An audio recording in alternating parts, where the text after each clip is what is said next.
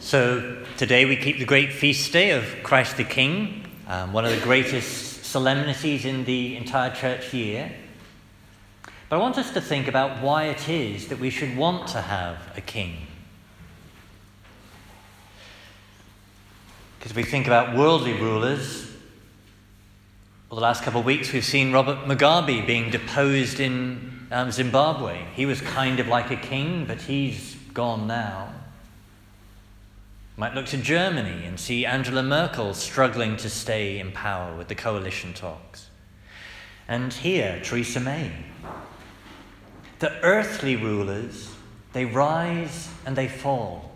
They are inherently unstable. Whereas the Lord Jesus, in this feast day, one of the key points is the Lord Jesus, his kingdom is forever. But why should we want to have a king? Why should we want to have Jesus as our king?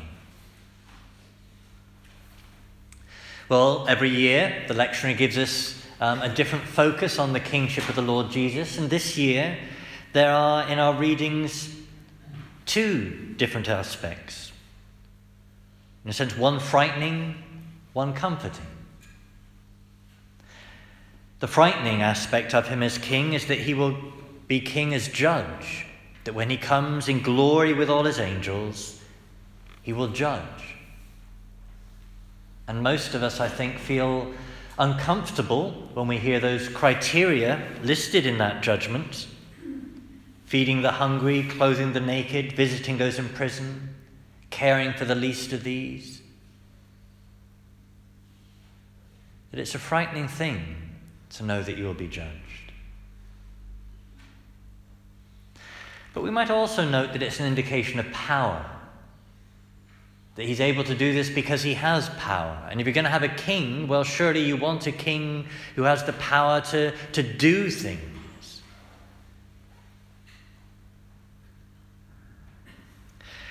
But what are the comforting?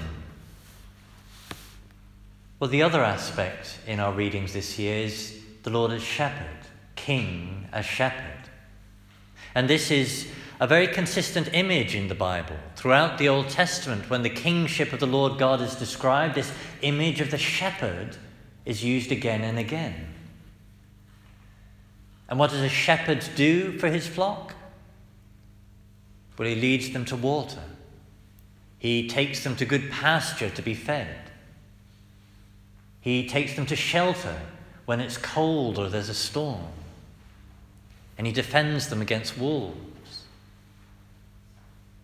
That all of these are good things that we need.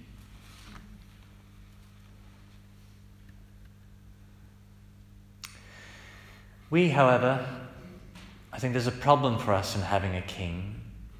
We live in an era of democracy.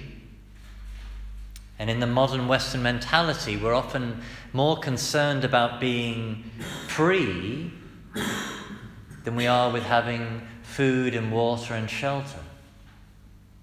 That we might well expect someone in our society to say, well, no one's going to tell me what to do. I'd rather starve in freedom than be fat in slavery. Who wants a king?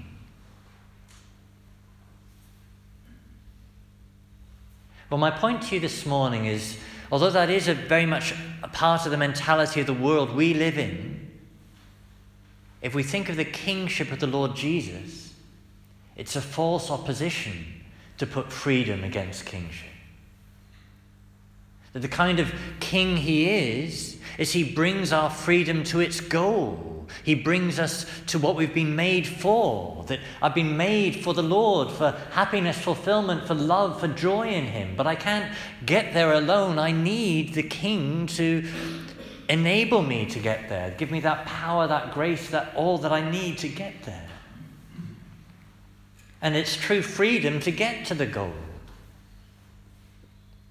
But nonetheless, he leaves me free. If I want to use my freedom, misuse it to reject him, to neglect him, to fail to love, to sin, well, he does leave me with that freedom. But his caring for us, his being the shepherd king, it doesn't stop our freedom. And you and I, we're not sheep. The type of shepherding we need is also, to use the scriptural image, he's shepherd by teaching, by sanctifying, by governing. That he teaches us because we need the truth. He teaches us, he says, because he himself is the way, the truth, and the life. He teaches us with that truth that is himself, that we might know reality for what it is, that we might know the purpose of life, that we might find our fulfillment in living the commandments he's given us. He sanctifies us. Sanctifying meaning to be made like a saint, to become holy as he is holy. And he sanctifies us by giving us that inner life that is his grace, by coming to us in the sacraments, by feeding us in particular with his very self in the Eucharist of the Mass. So he teaches us with the truth that is his very self. He feeds us with the food that is his very flesh in the Holy Eucharist.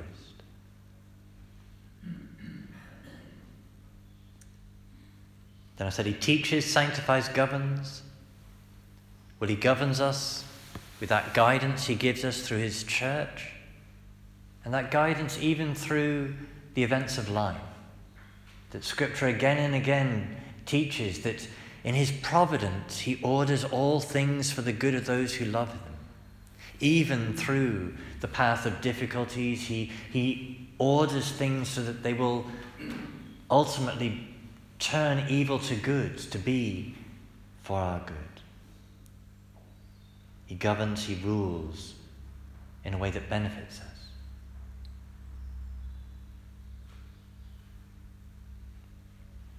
So to close, coming back to that question I started with, do we want a king? Well, the devil, he has no king. He reigns in hell with his motto, I will not serve. The saints, however, see in the kingship of Christ a king who deserves our allegiance, a shepherd king. So let us on this feast day today of Christ the King, let's renew our resolution to accept him as our king. Let's choose to serve our neighbour, even in the least of these, and to serve our King, the shepherd who cares for our needs.